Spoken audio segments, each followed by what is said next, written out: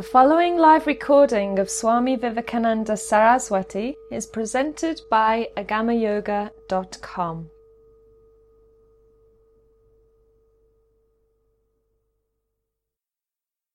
Namaste and good evening to all of you. Let us continue with our reading and explanations from the teachings given by the Tibetan gurus to the disciples in yoga, which are grouped under the name of the collection, which is called the Yoga of the Disciple. And we were in the middle of this chapter, set of 10 precepts called the 10 necessary things. And it started like with a priority, an order. The first necessary thing is to have a great aspiration to liberate oneself from the chain of reincarnation. The second is that you should have perseverance. The third necessary thing, so they are put in an order, like the first, the most important, the one which comes next, then the third one. And then starting with the fourth one, which starts our evening tonight, they are not having a numerical order. The author didn't feel the need to keep up with the fourth, the fifth. It's not like they are strictly in a numerical sequence, but he simply says, again, so now we read the fourth of the 10 necessary things as the Tibetan yogis saw that. Again, what should comprehend that as with a man dangerously wounded by an arrow, there is not a moment of time to be wasted. So the fourth important thing is, don't waste time. This wasting of time is a crazy thing. It's like I've seen so many people wasting time, and it is like people are waiting for their life to pass away. It's like people are waiting for their life to tick away. It's demonstrating very clearly that people don't know what to do with their lives. Okay, in your life you want to eat good food, you want to get dressed into nice clothes, you want to sleep in a comfortable bed, you want to travel and see a lot of cool things around. Is that all? And then for how long can you keep it up like this? Like if you ate lunch and your stomach is full and you are already dressed up in nice clothes and you have a very comfortable room and all the rest, then what is there to do? I remember when I moved, coming from a communist country and having been involved in yoga for years, and thus not being very much related to the society around, but still that was a peculiar society. And when moving and living for a number of years in Copenhagen, in Denmark, I was flabbergasted walking on the street, because the first thing which I saw were people sitting on their ass with a bottle of beer in their hands and drying themselves up like flies in the sunshine. Like not doing anything. The clock was ticking, people were very cozy, sitting with a bottle of beer.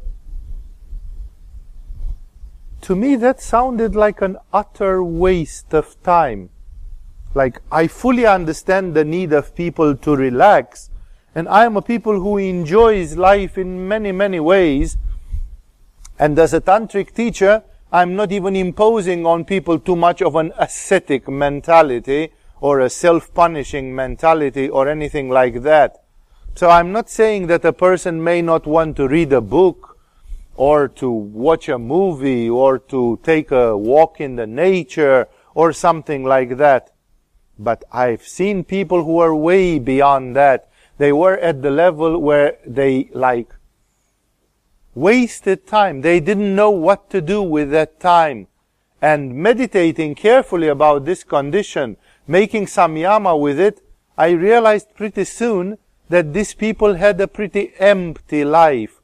Like in their life, there was no hope. There was this essential ingredient called hope. There are some people who hope, who believe, that they could reach nirvana. There are some people who believe, who hope, that when they will die consciously, and they will be able to cross the bardo consciously, and they will be able to get enlightened in the moment of death at least, if not before then, and that they will be able to choose an excellent afterlife destination for their afterlife existence. There are people who hope that when they will die, they will manage to keep the continuity of their consciousness, exactly like somebody going into a lucid dreaming, and that they will be able to continue their memory, existence, and everything in the afterlife. There are people who hope and believe that when they will die, they will be able to reach the kingdom of heaven and have immortal life, and together with that immortal life, bliss forever, ecstasy with God. Those people who believe and hope such things, they move their asses for it. They say, okay, who do I have to kill for that? That's such a big goal. I would do anything for it. Nothing is too big for that. Even if I have to work 60 years, like a lifetime, what's 60 years compared to eternal life?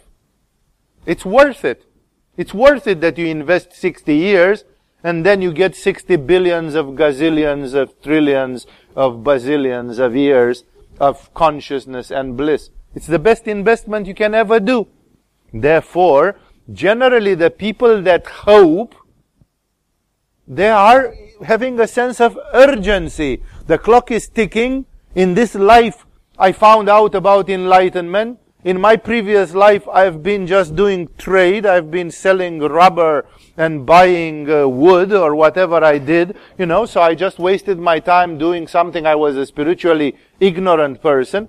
In this life, I somehow caught this incredible train. In the next life, I don't have any guarantee that I will remember again this.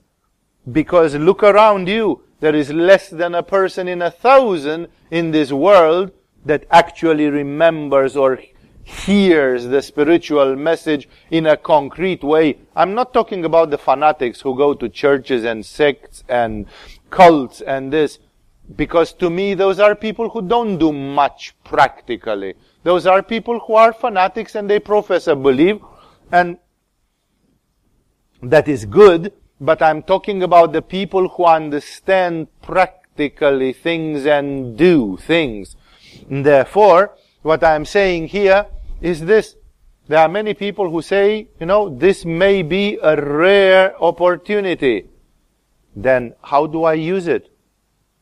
I remembered at that time that, of course, I, like everybody else, would need to rest, would need to watch some jungle green, some nature, some trees, a sunset. No, there are many, many things which we do to relax, but that relaxation is just like the relaxation between great efforts which we do.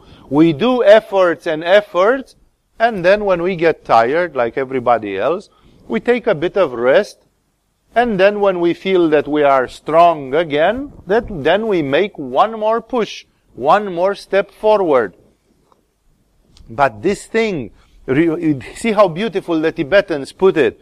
Again, another priority, another important thing. One should comprehend that as with a man dangerously wounded by an arrow, every human being is compared with a man dangerously wounded by an arrow, which means what? You could die any moment. You could die. It is theoretically possible that one person in this crowd tomorrow will be dead. Just today somebody was telling me, I'm so disturbed, they didn't know it was this bad astrological period. I hope you all know, and I already heard so many people ignored this and bumped their heads. There is a very bad astrological time for another 10 days as long as Mars is in the astrological sign of the Aries, and it gives lots of violence, accidents and stuff, especially in the area of the head. And today somebody was coming and telling me, I'm so disturbed because 3 people died right in front of me today. They were cleaning some sewer or something, some well, and they fell into it and they choked because of the toxic gases, and they died. One, the second tried to save the first, fell in and died. The third one tried to save the previous 2, fell in and died. And the fourth one is in intensive care in the hospital because almost died. It's all because of a bad astrological time related with Aries, and this is producing in many of you anger, difficult emotions, lots of things are there.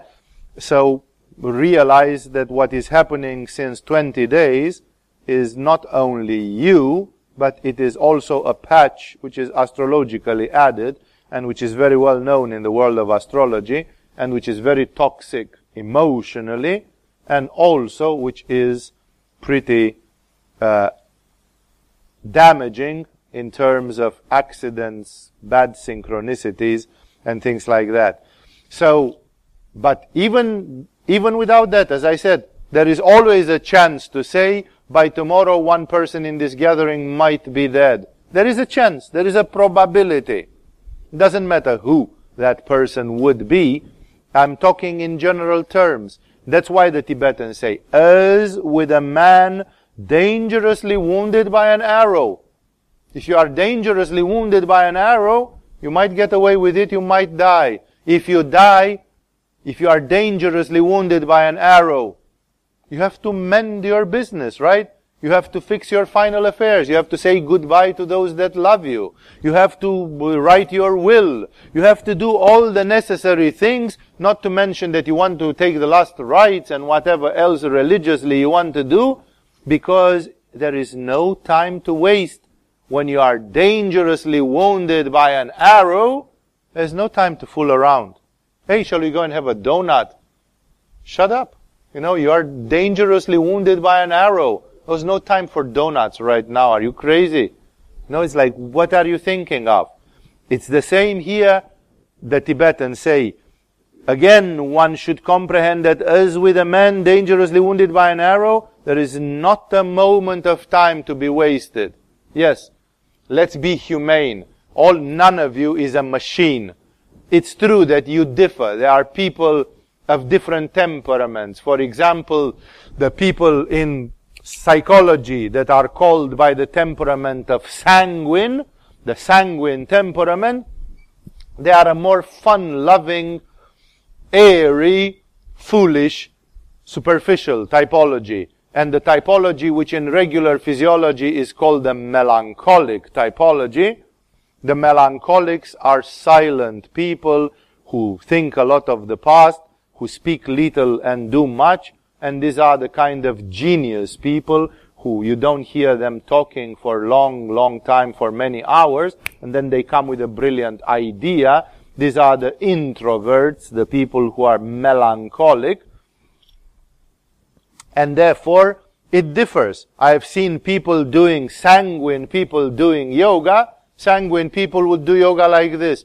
20 minutes of yoga, go to the computer and do something. 10 minutes of yoga, speak a little bit in the telephone. 15 minutes of yoga, go and have lunch. After lunch, take a nap. Then a little bit more of yoga. Then a little bit more of frolicking. I've seen melancholic people doing yoga. 6 hours straight. Like that. Not even going to the toilet for 6 hours. Just yoga, 6 hours. That there's a difference in temperament, and we cannot change that. So everybody has to fight with the weapons which God gave to them. The Latin said the eagle fights with its talons, and the bull fights with its horns. You're not going to ask an eagle to fight with its horns, because it hasn't got any. You are not going to ask a sanguine person to do yoga like a melancholic person would do, and you are not going to ask a melancholic person to do yoga like a sanguine person would do, because it drives them crazy if you interrupt them all the time from their yoga practice. Therefore, we know that everybody needs rest and recreation into different proportions, at different times, with a different rhythm. Everybody has a different style because the temperament can be different. So this, I'm not saying that there should not be rest and fun and this, but as with a man dangerously wounded by an arrow, there is not a moment of time to be wasted. Yes, have some fun. Take a break. Have some R&R, rest and recreation. Because without those, you would break down psychologically and you would become a mess. There is an art of knowing how to manage yourself. There are people who go into a business, they push themselves too much, and 3 years they are burned out. They have chronic fatigue syndrome, they have fibromyalgia, they have everything. They are burned out simply because they used sheer willpower to be good gophers for their president, for their big VIPs. They wanted to prove themselves. They want to advance quickly in the business hierarchy. They are doing 110%, and then they are burned out. At some point, you can just, either they go to a mental institution, they suffer from asthenia, they suffer from depression. Like many people get burned out because they don't have this simple art, how to live in your own shoes, how to listen to your own temperament. There is a way of doing things which fits to your own temperament. And thus, that is very important, to know thyself, to know yourself and to know what you can do and what you cannot. But still, either you are sanguine or melancholic, you should still know that there is not a moment of time to be wasted. When melancholic people don't want to waste a minute, they behave in a certain way. When sanguine people don't want to waste a minute, they behave in another way. Let everyone behave according to their nature, but still let everyone behave as if there is not a moment to waste. Because life is relatively short. And in a relatively short life, you are trying to reach a goal which is gigantic. Reaching enlightenment in one lifetime. Which means reaching enlightenment in one lifetime is special. Usually people reach enlightenment in 6 lifetimes, in 10 lifetimes. Which means a lot of time ahead, a lot of efforts resume time and again. You also don't know if this is your first life of spiritual intense search, or maybe you are now in your 4th life since you search, and actually it's the 6th life because 2, meanwhile, you got confused. You searched for 2 lives, then in the 3rd one you got confused and you didn't remember, then in the 4th one you came with a vengeance and you said, God, why did I forget? And then in the 5th one you forgot again, and now you are in the 6th one, and you are hoping that this will be the last one, or maybe there will be another 3, 4, 5 lifetimes to build up to a full spiritual realization. Therefore, remember that to reach enlightenment in one lifetime is considered to be a big prize. It's considered to be a big accomplishment. Therefore, don't take it lightly. This is something to be taken very seriously. And that's why there is indeed not a moment of time to be wasted, depending on each one's temperament, of course, depending on each one's style. In the moment when you start wasting time, God's truth is that you waste time because you have doubts. You are not sure anymore that you can reach eternal life. And then either you watch a movie, or you scratch your ass, or you do 100 other things. Who knows? Yeah, I have a belief that it might be possible to reach some exalted state of consciousness called nirvana and save your soul. And But is it worth it to give up your time in the pub or your time in the club or your time just for that? Maybe, which means you are not really 100% there. If you would be 100% there will be not a single hesitation, like people who walled themselves into a cave. No, like for 12 years I'm going to stay walled like a prisoner into a cell. Everybody runs away from prisons, and there have been Christian monks and Tibetan lamas who put themselves into a cell, into a dark cell on purpose, in total solitary confinement, to force themselves go crazy or reach enlightenment. There is no alternative to here. Either you sit on your ass and masturbate until you go crazy, or you do meditation and you reach nirvana, you know. There is no more. It's like you push yourself against the wall. You burn your ships.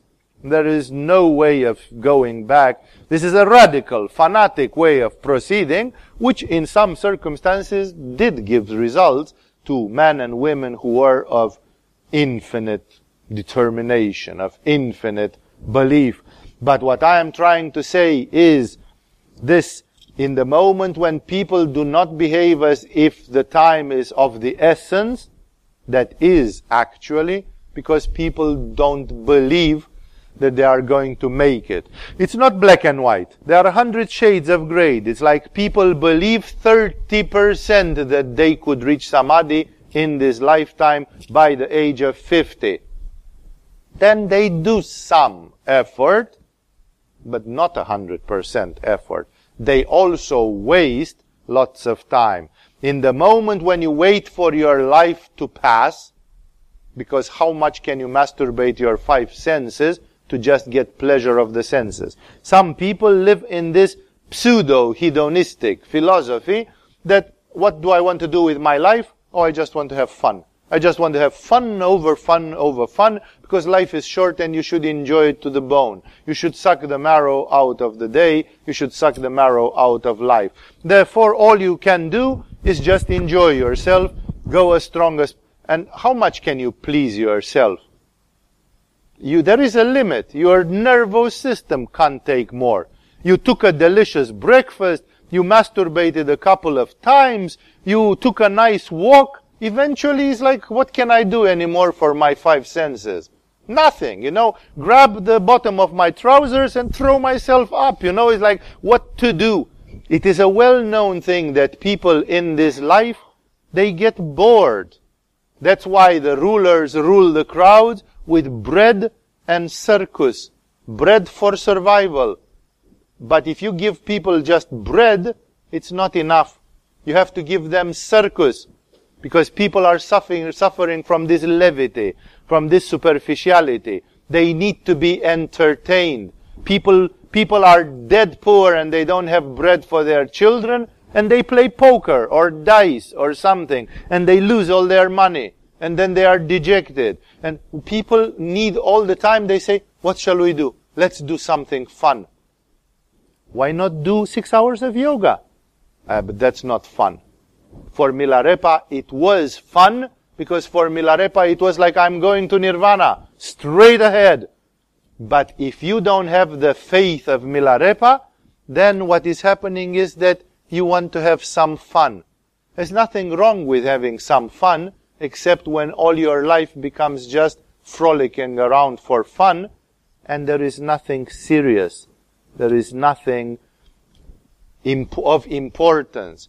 That is why, remember that in the Christian theology, the uppermost, the utmost sin is not murder, it's not sodomy, it's not incest, it's not... You can take most of the sins that you consider abominable, and they are not on the top position. The sin which is on the top position in Christian theology, way higher than rape and blasphemy, is hopelessness. If you lost your hope, you lost your soul. Because the man or the woman that still has hope in some sort of salvation, when they come to the point of killing somebody, they will have second thoughts. They will say, wait. If I do this, it's a ticket with no return. It's a one-way ticket. Am I prepared to do that step? Like if I really go there, then it's a different chapter is starting for me. I lost my hope. No, I don't want to do this. Most people will have qualms because they still have hope. But in the moment when you've got no more hope, you say, fuck, what difference will it make? None. There is no salvation anyway. There is no God. There is no eternity. There is no soul. So either you kill somebody or not, either you waste your life or not, what difference will it make? In the moment when people feel this uselessness, this hopelessness, this fruitlessness, which leads many people to suicide as well, that's one of the worst things possible, because when you lost your hope, it's like you lost your soul. There is nothing more. And then people are ready to waste their lives with little nothings. The Tibetans say, wake up. Life is important. Don't waste it with little nothings. It is as with a man wounded severely by an arrow. There is no time to waste. This is one necessary thing. It's necessary to realize this. It's necessary to bring yourself to this state of awakening. Again, nobody says that you shouldn't have fun. Nobody says that you shouldn't enjoy a sunset and that you shouldn't enjoy good food. But even those things are integrated in a bigger unit. The Buddhists in Buddhist meditation retreats, when they take lunch, it's not that they don't take lunch. They say we could do 30 minutes more of vipassana if we didn't take lunch. Yeah, but we are not robots. We cannot go on and on and on non-stop. Therefore, we need to take lunch. And then we simply express this thought. Now we stop from our long meditations and we are going to eat something to strengthen our bodies and to make spiritual practice possible afterwards. So they go and they make a prayer when they take lunch and they say, may this food not be for my personal ego and vanity, for beautification and arrogance, for this and that. May this food be for the maintenance of my body so that I can continue doing a spiritual practice and living a spiritual life. Then they do have their lunch. They do have rest and recreation, but it's with a purpose. Even the rest and recreation, I go to bed. Why do I go to bed? Not for the sake of going to bed, but for the sake of resting, so that tomorrow I can wake up fresh and give it another big push. It's even the sleep is consecrated as part of my effort. So the fourth so-called necessary thing is don't waste time. There is not a moment of time to be wasted. If you don't have that, it means you still don't fully hope and believe you can reach some form of eternity, some form of blissful reward. You say, yeah, maybe it's possible, but I don't know if it's worth it that I should give too much to that, because what if it doesn't exist and then I got cheated? I gave 110% and eventually I discovered it was all for nothing. This is doubt, and it's natural to have doubt up till a point, as long as it's not a pathological doubt, a morbid doubt. It's fine to resolve your doubts. Everybody had doubts, but remember that here this time management shows a lot of things. Then the fifth of the necessary things. 5. One needs ability to fix the mind on a single thought, and we all know that thought being the thought of enlightenment, bodhicitta, even as does a mother who has just lost her only son. It is said in psychology that this is one of the major pains of life if a mother loses her son. Not her daughter, her son. because there is an additional psychoanalytical connection between the mother and the son because of the so-called Oedipus complex. It is not the same if a father loses a daughter. There is also that connection, but the father, being a man, is not so organically connected to his children as the mother, who produced their flesh out of her own body. And because of this, the connection between the mother and the son is a particularly intense connection. And it is considered in psychology as one of the most intense torments. Not breaking a marriage, not having your house burned down. 100 things are not as painful as a mother losing her son. That the child should die before the parents and the parents should witness the death of the child is considered to be one of the terrible pains of life. A woman that has lost her son, tell her not to think about it. Tell her to detach herself from it. Tell her not to care about it. It will be utterly impossible. The mind of that person is focused on this issue with unsurpassable intensity. And as you could see in the beautiful movie Samsara, the Tibetan movie Samsara, produced some 10-12 years ago, the wife is taking a motive from the Tibetan folklore, from the Tibetan oral traditions, and she tells to the husband a thing which is coming from the yogic tradition. Because the husband is a monk, but he is a monk who is a dropout monk, and he is constantly obsessed with sexual desires. And because of this, he has lots of carnal passion. And the wife tells him, if you would have loved Buddha as much as you desire me, you would have reached enlightenment long time ago. Like on your list of priorities, my pussy is higher than Buddha. And you say you are a seeker of Buddha. You are not seeking Buddha that much. If you have to choose between my yoni and Buddha, you will choose my yoni ultimately. That's what is primary for you. And therefore, it says here, one needs the ability to fix the mind on a single thought, that thought being generally your aspiration, your longing for spirituality, even as does a mother who has just lost her only son. This is something to be meditated on everyone. Like if you focus on a black dot on a wall and do trataka, you can say it's really boring, it's not motivating, how can I do this, I'm not really interested, my mind is running away 100 times. Is there something that you can focus your mind on as a mother who lost her only son? That kind of thing.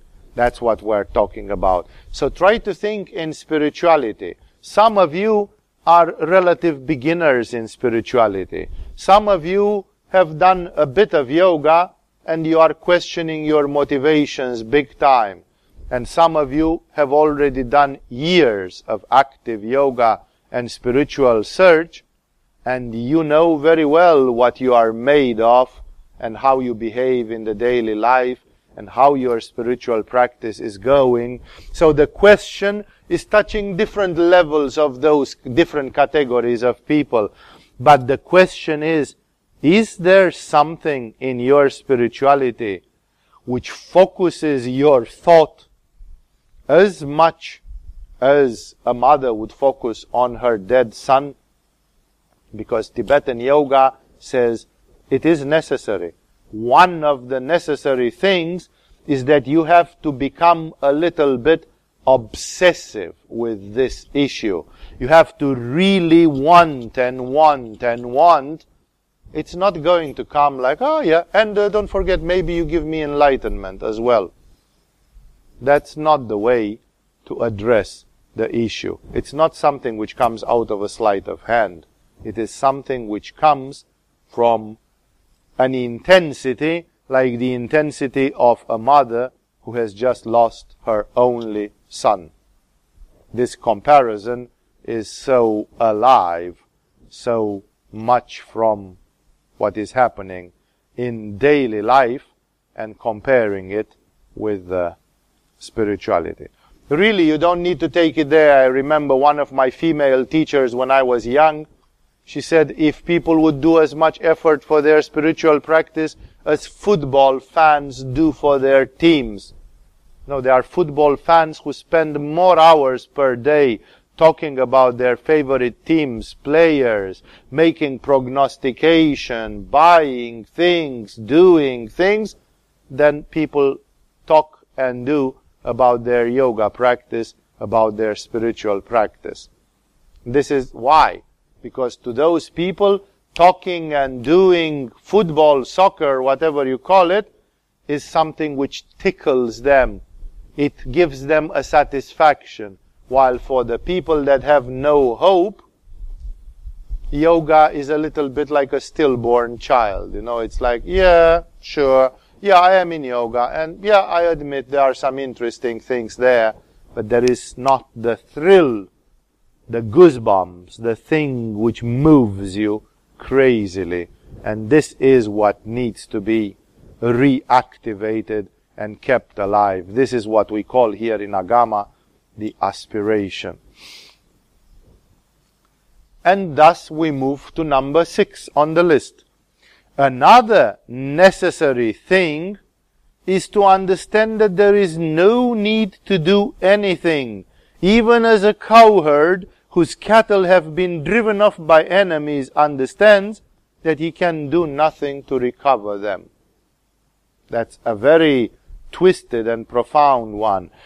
Another necessary thing is to understand that there is no need of doing anything. Like, are you going to change the world? What difference are you going to make? Aren't things happening the way they are supposed to happen? Isn't there a Kali Yuga happening right now because of some cosmic reasons which are there? Would you be able, even 10 of you, if you put your forces together, would you be able to stop Kali Yuga from unfolding right now? No. Of course you know that. And that is why in many, many things one needs to apply this philosophy of detachment. Yes, we can try to do good things. Man proposes, God disposes. It doesn't mean you should do nothing. But realize this comparison. Even as a cowherd whose cattle have been driven off by enemies understands that he can do nothing to recover them. Your cattle has been driven off by enemies. They overpowered you from the very beginning. Even if you catch them, they will overpower you again. What can you do? You can do nothing. If you change the circumstances, maybe. But the circumstances are set in this reality. And therefore, some of the basic circumstances, such as how you are born, your DNA, your astrological sign, the karma with which you came in this world, and many, many other things, they are set already. That's why here there is a wisdom. This is a santosha. This is a thing of let go and focus on what you have to focus. You know, like you are a wounded man that has no time to waste. Another necessary thing is to understand that there is no need of doing anything. Even as a cowherd whose cattle have been driven off by enemies understands that he can do nothing to recover them. Not from the existential condition where he is. If he becomes the king of the realm, he can come back and say, where are those dudes who 20 years ago when I was a cowherd, they stole my herd? Then you are coming and putting things in a different perspective. But as long as you haven't changed the circumstances, like become a Buddha, become a clairvoyant seer, become a Siddha, endowed with Siddhis, and then you can put the question, you can set things in another way. But first you need to change the basic circumstances. As long as the circumstances do not change, what can be done? Things are the way they are.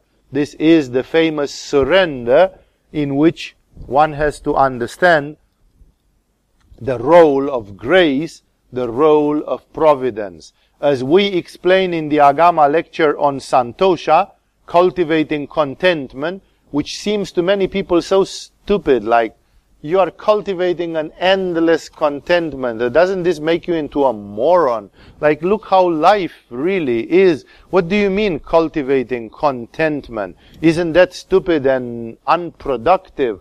Actually, remember that one can deal with it much better in the moment when one cultivates this detachment and surrender.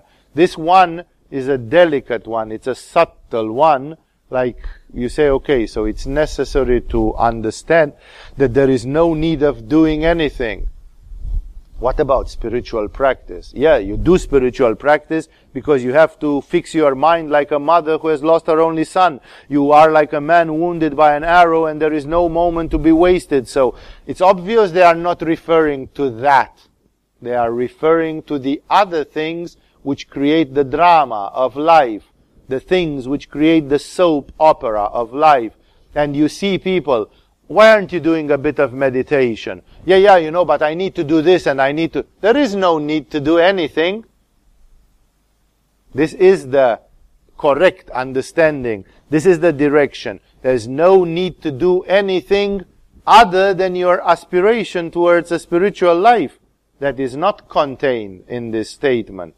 It's the thing that people get distracted and confused so much with other things, and some Tibetan yogi would tell them, chill out. There's nothing to be done. You are just trying to keep your mental monkey busy with a lot of things so that you have a feeling that your life is important and has some meaning. You keep yourself constantly doing trinkets here and there. Take a cold shower over your head and think again. There is no need to do anything, really, except change the circumstances. Stop being an ignorant. Stop being unconscious. Then the circumstances will change radically. So here, it's a very delicate way of putting it. 7. It is primarily requisite. Now they use a strong statement. It is primarily requisite.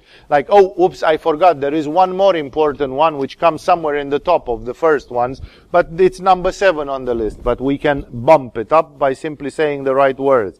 It is primarily requisite for one to hunger after the yogic teachings, even as a hungry man hungers after good food.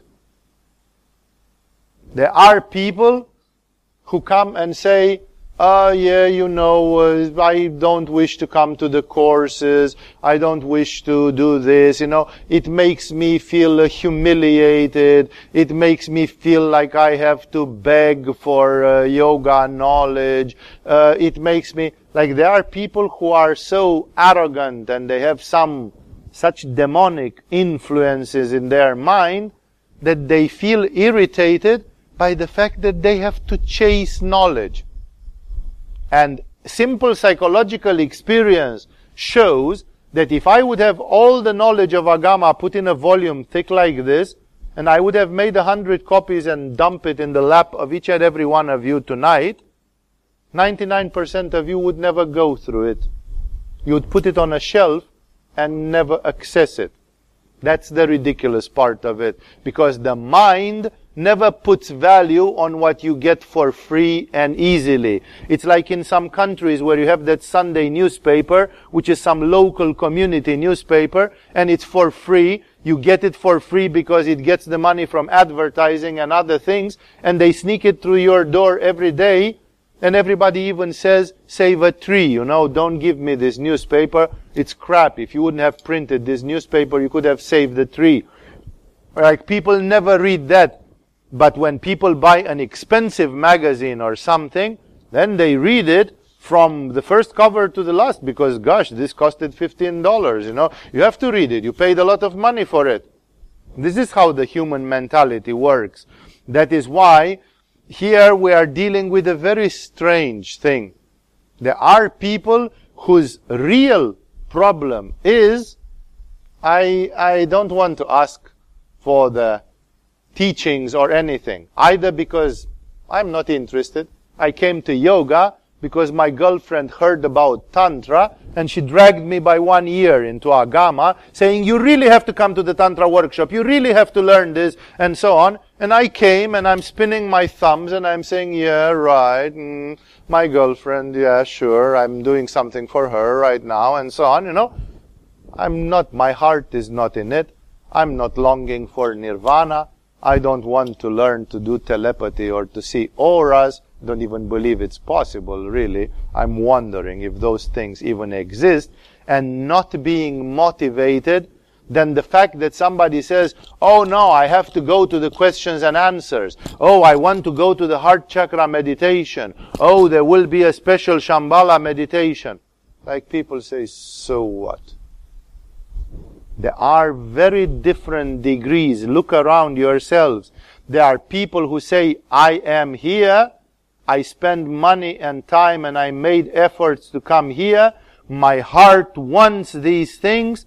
I'm not going to miss one opportunity. I want to go and have a nice meal.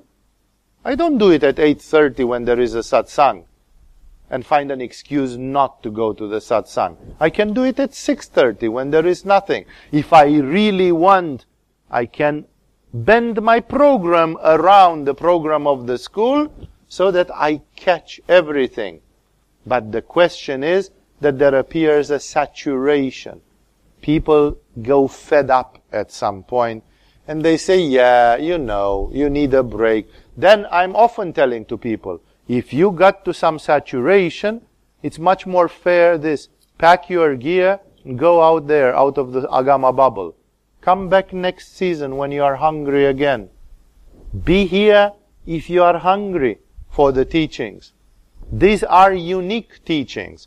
We had people who disliked me or disliked something in the style of the school or disliked, I don't know, the fact that people are practicing sexual tantra or whatever irked them. Different people are irked by different things. And those people came back to Agama 5 years later and they said, once we got the taste of this, we went like crazy through India, Nepal, China, places, and we didn't find one single place where somebody was teaching anything even close to this.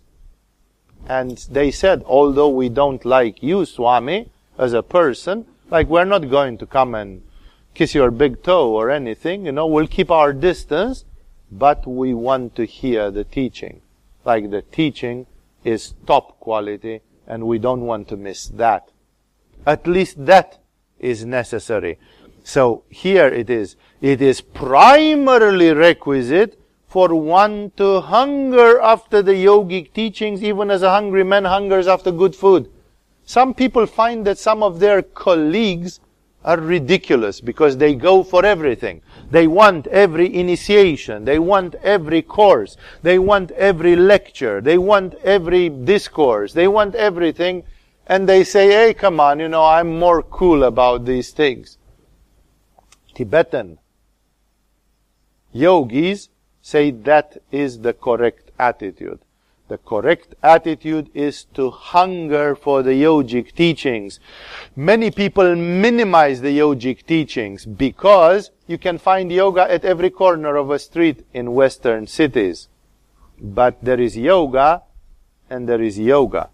You are not going to hear the teachings of the yoga of the disciple in those yogas which are at every block in the major cities. You are not going to hear teachings about how to control the astral body or how to change the resonance of it in those courses.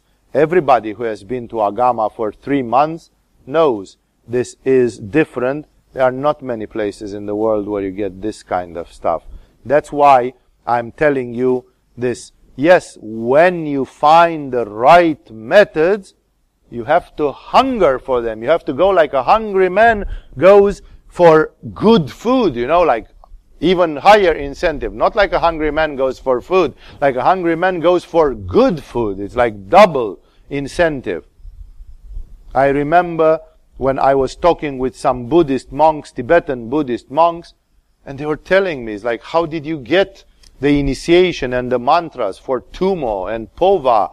There was one Westerner who was a Tibetan Buddhist monk, and he said, I've been a monk for 17 years. And in 17 years, I, being a monk, being ordained as a Buddhist monk, I heard 2 times that somebody would be giving some initiation in the 6 yogas of Naropa, which is the Tumo, the Pova, and that. Like, he was very hungry. He said, where are those teachings? Where can I find a teacher who will teach me those teachings? Therefore, it is important to not to be ashamed. Like some people, their friend tells them, oh, come on, you are too much. You are a bit of a fanatic, aren't you? Don't get ashamed. Don't listen. Those are just the demons trying to discourage you through the voice of your best friend who is expressing sarcasm, cynicism, and other diabolic things, trying to make you be less enthusiastic, less pure in your heart, less devoted. There's nothing wrong with being devoted and pure in your heart. There is nothing wrong with being enthusiastic, since the very word enthusiasm comes from the Greek words en theos. Theos means God, and theos is in God. When you are enthusiastic about your yoga teachings, you are in God, with God. It's a divine flow in you when you manifest enthusiasm. So there is nothing shameful about you. Don't feel ridiculous. Don't allow other people to ridiculize you just because you feel hunger for the yogic teachings and you are like a hungry man going for good food. That's exactly what the Tibetan gurus advised hundreds of years ago. It is primarily requisite for one to hunger after the yogic teachings. Like, teacher, give me the next teaching. What is coming next? What is my next level of initiation? What new yoga techniques are now becoming available to me? What will I be able to do with those? Some people say, yeah, this is how you can keep the people dependent. You always lure them with a carrot in front of their nose. This is the famous proverb which says, the beauty is in the eyes of the onlooker. A thief thinks that everybody around is a thief, because a thief cannot imagine that other people wouldn't want to misappropriate other. So thieves always think that everybody has a bit of a thief into them, and maybe they don't do it because they are afraid. They are chicken, but if they would be bold, they would do what I do. They would just steal around as much as possible, because that's the cool thing to do. That's the natural thing. Everybody is a bit of a thief, aren't they? Therefore, it's the same thing here. Remember, when some people have this aspiration and hunger, some people say, yeah, Swami got you by the balls, right? Agama got you by the nose, right? Now you are so dependent on this. What's wrong with this dependence? You have been dependent on your mother for 7 years to clothe you and to feed you and to protect you, and then you are not going to get born in this world because you are going to be dependent on a woman who is just a simple mortal. And it's natural. You will be dependent of your mother. You will be dependent of a guru. You will be dependent of different persons until you grow up and you can stand on your own feet. There's no shame that for a period of time you should be dependent. There is a shame if you are dependent forever and you cannot stand on your own feet at some point. And remember, of course, there is no shame to be dependent on God. Even Jesus, who manifested powers which were incomprehensible to the normal reason and still behaved towards God as a child would behave to his loving parent. So, this is a matter of candor. You have to learn to be candid like children, to have this simplicity. Yes, actually, if I am interested in yoga, I am, and I'm hungry for the yogic teachings. I don't care about the fact that somebody says, oh yeah, but you actually are controlled through that. Controlled through what? Control for what? The eighth of the necessary things. One needs to be as confident of one's mental ability as does a strong man of his physical ability to hold fast to a precious gem which he has found. A strong man has found a gem, and everybody wants to clobber him and steal that gem. And the man is confident, this diamond, nobody can take it from me, because I'm the strongest in the pack. I'm strong and smart, nobody will outwit me, nobody will be able to take this precious possession from me. In a similar way, say the Tibetan yogis, one needs to be as confident of one's mental ability. Like, I can do it. Yes, we can. I can do this thing. I can reach enlightenment. I can understand spiritual things. Yes, I have understood things correctly, and if I have any doubt, I can ask once more and ask once more, but I have the confidence that once I have been put on the path, I can follow the path. I will not deviate. I will not get lost. I'm not a weakling. I'm not an idiot. I'm not confused. I can trust in my own mental power. You give me a mantra, and then 3 days later I come and say, can I really meditate with a mantra because I feel so insecure about it? Yes, you can. Trust in your mental ability. You can play this game. You need, if you don't have this ability, you become a totally insecure person. The first thing which you need to get sometimes is to strengthen this psychological thing. Like some people, when they come to yoga, they are so hesitant. They are so insecure. And the first thing which yoga does for them, it sublimes the energy from their Muladhara and Svadhisthana. It gives them a stronger Manipura. And then people suddenly feel awakened, vertical, straight as rain. People feel confident. And they say, gosh, I didn't feel like this since 20 years, I was such a jellyfish. I was so confused. I did 3 months of yoga, and I feel like I'm so clear. And so this confidence, this is not an ego. This is not arrogance. You can be at the same very humble. You can be at the same time very tempered. And at the same time, you have this confidence. So many humble men and women practiced spirituality, humbleness, love, abnegation, selflessness, and yet they had this secret confidence, like, sure, although I'm humble and I ask for mercy, I need help, all the angels and the divine powers, please support me. I'm not arrogant to say I don't need support. I am not competing with God in any way. I can use all the universal support. And at the same time, I have the confidence what I can do, I can do. Once I have this support, I can do it.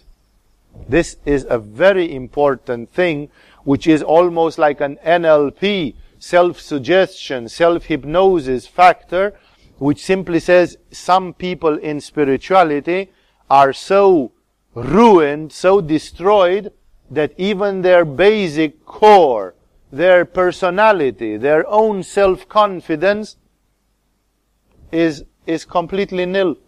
That's why the first belief which you don't need to believe in God.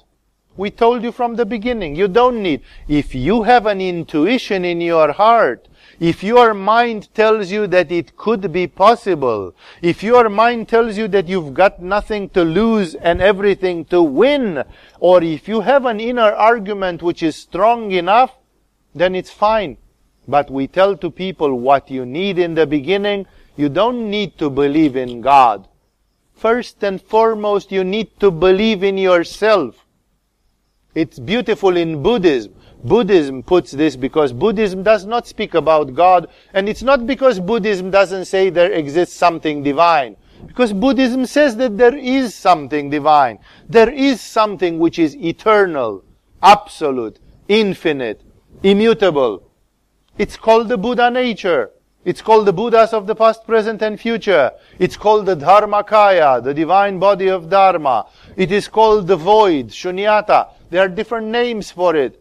And of course it is incomprehensible, so you can call it Bora Bora or Abracadabra as well, because you still don't understand what it is. You only think you understand. If I call it the void or the Buddha nature, then you shake your head wisely and say, yeah, Buddha nature. It's just words. You don't know what the Buddha nature is before you taste it, before you jump into it and bathe into it. So you can call it Abracadabra. There is something called abracadabra, which is infinite, eternal, perfect, absolute, immutable. So Buddhism does talk about something divine, which is infinite, absolute. It just doesn't call it God. If you are disturbed by it being called God, call it void. Call it the Buddha nature. As somebody joked, just reverse the letters and call it dog. You know, it's not God, it's dog. You believe in dog. Fine. Good for you. It doesn't matter. It's something which is a code word for something which is inexpressible and unintelligible by the mind. But intuitively you know that it is there. So that's why in Buddhism, this is a beautiful part of Buddhism, because Buddhism simply says, believe you can do it. If Buddha Gautama did it 25 centuries ago, you can do it. You are with nothing inferior to Buddha. If you do what Buddha did, you will achieve what Buddha achieved. It is as simple as that. So commit yourself to practice. Your deeds can save you. It doesn't matter what else you believe. Buddha himself said, if Lord Ishvara, which means God, created the world or not, it is irrelevant, because when you will die, nobody will ask you what you believe. You will be asked what you have done. What is your karma? What is your merit? Therefore, it's better to die without a belief but with a full merit than to have an absurd sectarian belief like the Temple of the Sun people who cut off their testicles thinking that the aliens will take their soul on the Hale-Bopp comet. You can't say they didn't have faith, right? Guys, try to think what it take. The girls don't understand that one. But you as guys understand. What would it take for you to cut off your balls for a cause? Tonight. No? It's like, it would have to be a hell of a cause to cause them. Like, those men had faith. Golly, by golly, they had a huge faith. But they were a bunch of morons and losers, however, because they cut off their balls to go with the aliens on the Hale-Bopp comet. No? And my personal opinion is they are probably grinding teeth in hell right now, thinking, why have I been such an idiot? No? This is what I'm saying. It's not only about that. You have to trust in yourself. You have to believe that you have the power to change circumstances, that you can do it. If you don't have this core power, you are so empty that I can talk to you about Shiva and Tantra and spirituality and the astral body and the causal body, and the wind is blowing through your belly button. You are like rags in the wind, there is no structure in you. There is no, first of all, you have to gather yourself upon yourself and stand up, stand tall, and simply say, now it starts. Now I start. Now I'm ready to do something. No, that's where it starts from. So sometimes yoga, it was, I think, Osho Rajneesh who said, everybody is coming and asking me about meditation. But everybody is on Prozac. So I have to get them out of medication. They don't need meditation. They need to get out of medication. No? So they even wrote an article of this quoting some of his articles, some of his discourses, which was called From Medication to Meditation. For many people, the first part of yoga is to get out of depression and to get out of being a jellyfish and a non-entity, and first of all stand strong and say, okay, now I'm a strong person. Then of course there comes the risk, if you are a strong person, you can misuse that, because some people, as soon as they feel strong, they become assholes. They become real jerks. So sometimes many people would say that person should have stayed a non-entity. At least as long as they were jellyfishes, they were not harming anybody. Now, you made them yoga teachers, you made them strong people, they are so self-confident, and now they start abusing it. There is a risk always in bringing people to some personal power, because then the question is how they are going to use that personal power. Buddha had his personal power, but he used it with compassion to benefit the rest of the world. But Genghis Khan, as soon as he found his personal power, he became the scourge of the world. He became the whip of God, He became the horror of the world. So here, of course, we have several steps of this process. But the first thing is this: you need to be yourself. One needs to be as confident of one's mental ability as does a strong man of his physical ability to hold fast to a precious gem which he has found. No hesitation. Don't come in spirituality and then start getting wobbly knees. Oh yeah, but can I really do it? But I feel so afraid. Like, there's no time to be afraid. Right? You are on the roller coaster of your life. Surrender. Go forward. Have this mental confidence. You can do it. This is necessary. There is no weakling, there is no wimp that reached to enlightenment. That's why the classical texts say you need to be heroic. What heroism? Are you going to any battle? There is a battle with your own weakness, with your own nothingness, with your own confusion and delusion, and this has to be won. You have to be strong. 9. One must expose the fallacy of dualism as one does the falsity of a liar. Liar! Like somebody exposes dualism. Tibetan yogis have said eventually, at the highest level, everything is monistic. Therefore, even when the beginning teachings are always dualistic, because that's the only way to express them, and beginners in the first level intensive of yoga, they would go crazy if we teach non-dualism in the first level. Almost nobody would be able to follow or get something out of it. Nevertheless, when we teach Kashmiri Shaivism workshops, and especially in the 4th level of teachings of Agama, what we call it here, the advanced teachings, there, the angle is reminding constantly of non-dualism. Like there is duality, and duality is very useful as a teacher. It's a very good pedagogue. It's guiding you, and there is some point where you should remember that that duality was just a prop.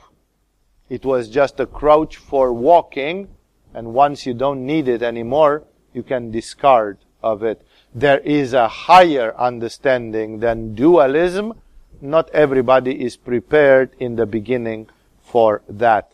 However, if in this school we would teach only dualism, then somebody would come and say, liars! This is not the complete truth. For example, let's take it as simple, and I don't say that. It results 100% from the Tibetan texts. There are many religions, Christianity is a brilliant example of that, which are preaching their final theological message as dualism. You can never be one with God. You will always remain a servant of God, separate from God. Tibetan yogis say, liar! Maybe it's good for the masses, but you should have a department, a PhD level, some place where you can also tell the non-dualistic truth. As long as the non-dualistic truth is not there, it's exactly like you have a pyramid that is decapitated. You are missing exactly the tip of the pyramid, which is the one which produces that special energy characteristic to the shape of the pyramid. A pyramid without the top is not a complete pyramid. And thus, it's exactly like this. Every spirituality, even though it can address to the young souls in a dualistic way to make them understand the forces of the universe, because the universe is yin and yang, and it can be understood that way, but beyond the yin and yang, there is the Tao which surpasses and transcends the yin and the yang. In the yin-yang symbol which is out there, you can never just do the yin and the yang. You always have to do the circle around them. That circle around them is very important because that is the Tao. And the yin and yang without the Tao is like a pyramid that is decapitated. It's like you stop the universe at the level of 2. But above the 2, there is the 1. And the 1 must never be missed, must never be left out of the picture. That is why here the Tibetans are like, do not allow people to preach partial truths because they can become very delusive. In the name of many of these dualistic religions, where people think that they fight against the devil, people are doing some of the most abominable things. There have been crusades, there has been inquisition, there have been terrorist bombings, there have been crazy things, all of them in the name of God fighting against the devil. That kind of mentality is not the complete understanding of the things. Tibetan yogis have noticed that, and they have said one necessary thing is one must expose the fallacy of dualism as one does the falsity of a liar. Because that's not the ultimate truth. And 10, finally, one must have confidence in He that is, which means in God, but you can express it as the Buddha, you can express it as the Buddha consciousness, so you can express it in Buddhist ways. One must have confidence in He that is as being the sole refuge, even as an exhausted crow far from land has confidence in the mast of the ship upon which it rests. Like when a bird is far, far away from the shore, if it doesn't have a support, it will fall and drown, exhausted. And then it sees a little ship in the middle of the waves of a storm, and it wants to sit on it. And something would say, oh, is that strong enough? Is that a reliable support? Can you trust that that thing will not break apart and sink? It doesn't matter. It's your only resource. It's your last defense. It's your sole refuge. And that is why there is something in the spiritual attitude that eventually, when everything is lost, one comes to what the mystics have called, and you had a beautiful lecture a couple of weeks ago about that, one comes to this dark night of the soul, and when you reach the dark night of the soul, it's like nothing works. Nothing, you cannot rely on anything. You lose a lot of your faith. You lose a lot of your confidence. Everything seems to be confusing. You are about to break apart. You don't know what to trust in and what not, who to trust in and who not. And then there is only one refuge.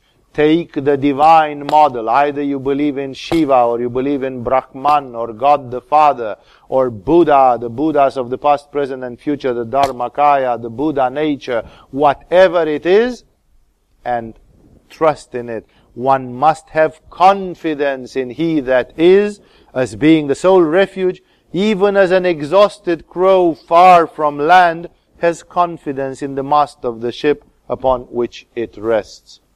it's like, finally, you have a repose. Finally, you have a rest.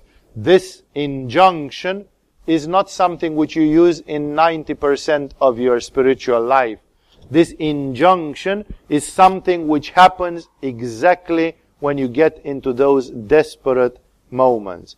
When you get into those desperate moments, that's the only thing which works.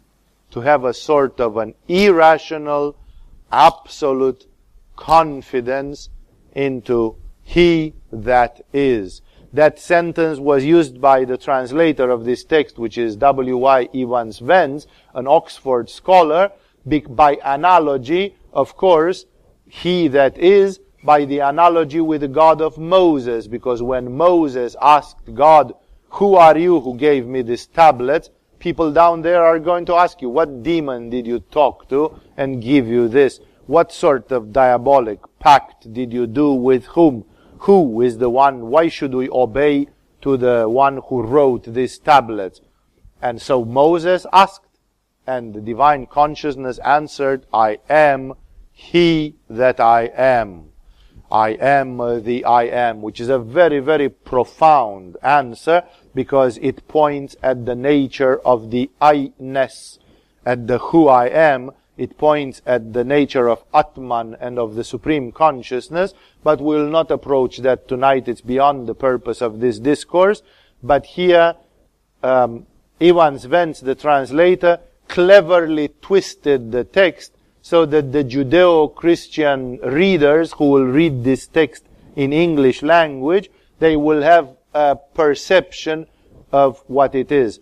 Some Buddhist commentators, 20 years later, 30, 50 years later, they criticize Evans Vance for this, because they said it's like you are talking about a personal God, and there is no personal God in Buddhism, and definitely it's not a he or a she or something like that. So you kind of distorted the message of the yoga of the disciple and of Tibetan yoga in general. And other scholars defended him because they said he did not translate ad literam, which would be incomprehensible for many people who are not Tibetan or deeply steeped in that tradition. He translated it suggestively, like one must have confidence in that mysterious thing, in He that is, that unknown, supreme, absolute thing, as being the sole refuge. But the word taking refuge is used because people in Buddhism, when they convert themselves to Buddhism, they say, I take refuge in Buddha. I take refuge in Buddha, Dharma, and Sangha. The three jewels, the three gems of the Buddhism. And therefore, it's like you take refuge in what? In Buddha. What is Buddhism? Buddhism is just a one-man show. Is a religion based on Gautama Buddha? Were there no Buddhas before Gautama Buddha on the face of this earth? Were there no enlightened person after Buddha on the face of this earth? Plenty. Padmasambhava, Guru Rinpoche, the founder of Tibetan Buddhism. Milarepa, just to give examples of Tibet only.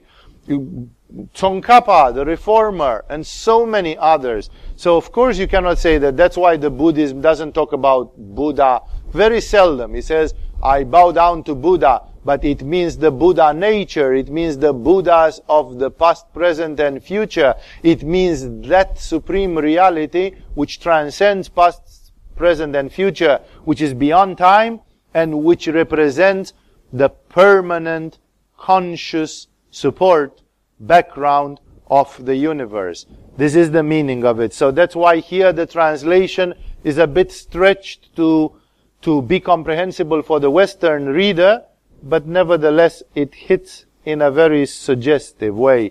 One must have confidence in that supreme reality as being the sole refuge, even as an exhausted crow far from land has confidence in the mast of the ship upon which it rests. Remember, when people have no more that hope, then there comes a total dark night of the soul, which is the abyss of hopelessness. When people don't think that there is something eternal, a fulcrum of the universe, then everything becomes chaos, total chaos. There is order only as long as there is a fulcrum. Exactly like in mathematics, where you define the three axes of coordinates, x, y, z, and they have a 0 point, the point where they meet. That point is the center of all the diagrams and graphs. And if there is no 0 point, there is no referential, and then you don't have a graph, you don't have a space, you don't have a volume, you cannot define anything absolutely. Everything will have to be defined only relatively. That is why this is a very important thing. If in your soul, if in your mind, if in your life there is an absolute, then you are centered. You have hope. If in your life and mind and soul there is absolutely no absolute, which is not possible because the absolute is there and the deepest layers of the subconscious mind are touching it anyway. You are in contact with it. But there exists at least a superficial. At the level of the conscious mind, there is a very stubborn isolation, insulation from the input coming from the subconscious mind. Like, no, I don't feel this, I don't know about this, I don't want to know about this. Then automatically, for such a person, there will come a great abyss of depression, nothingness, fruitlessness, complete uselessness, a dark night of the soul of the most bitter, because the person has first of all lost hope. There is no more hope because there is no center, there is no referential point. That referential point must be kept at all cost. Say, although I am stupid, although I am humble, although I am not practicing seriously my spirituality, although I did not reach to deep enough levels where I can really perceive things with the clarity of one like Ramakrishna, although I am not so developed, I admit that somewhere, somehow, there may exist a fulcrum of the universe, a core of all things, an immutable, absolute point that holds everything. If I am ready to accept that, then the crow has a mast to land upon when it is lost in the middle of the sea. And don't doubt it for a second. In spiritual practice, there may very well, if your turn has come for that, if it is your turn for such a test, there may come a point, and it's not for children, it's not a kindergarten test. This is a test for PhDs in spirituality. There may come a test where you'll feel completely lost into some sea of the mind, usually, which makes no sense and which tends to point to chaos. And then this voice from your heart has to come and say, no, I will not admit that. Even as Jesus dying on the cross and saying, my God, why have you left me?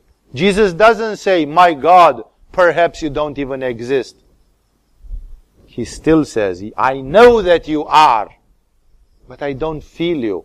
And it feels as if you left even me, the great Jesus. So he keeps the fulcrum. The center is there. There is no chaos in the universe of Jesus. There is order because that central point is there. That central point is essential. You have to keep it.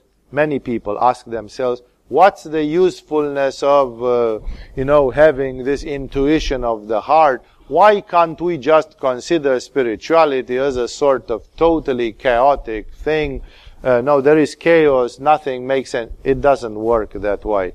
That's why the ancient Hermeticists, they said, when you come out of chaos, the universe becomes a cosmos. Cosmos is the Greek word which defines an orderly universe.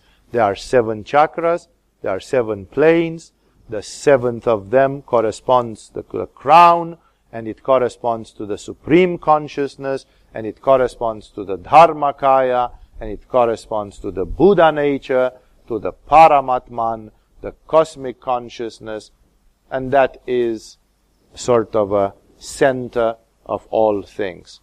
If you keep that clear, then you have a refuge in the dark night of the soul. The dark night of the soul and other such moments in spirituality, they are coming precisely to test you on that. If you have anchored yourself firmly into that. That's why it's not a test for beginners. Beginners don't usually get a dark night of the soul because they would be blown away in no time. It's coming to one like Jesus and to one like Francis of Assisi and others, because for them it's a sort of an ultimate test of surrender. Like, go there and land on the mast of that ship. It's going to hold you.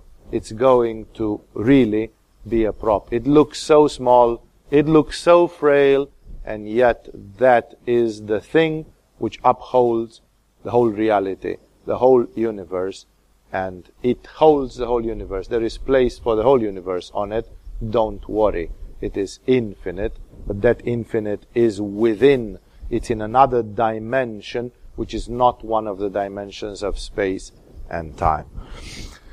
These are, according to the Tibetan gurus, the 10 necessary things, and they give us a meditation upon, do I have the necessary things?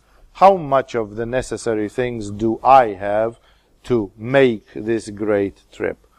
As somebody asked, there are some 3 subjects left, so probably 3 more weeks will go with the Tibetan yoga, after which we will move to other subjects which I consider that are worth explaining to the whole school in such discourses.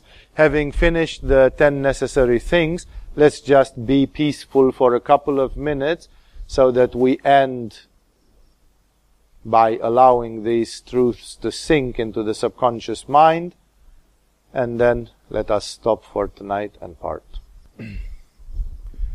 And that will do. With this we have finished for tonight. Namaste to all of you. Thank you for joining in this discourse. We'll continue next time with the final chapters from the Yoga of the Disciple. This was a live recording of Swami Vivekananda Saraswati. For more information, visit us on agamayoga.com or go directly to agamayoga.com/downloads.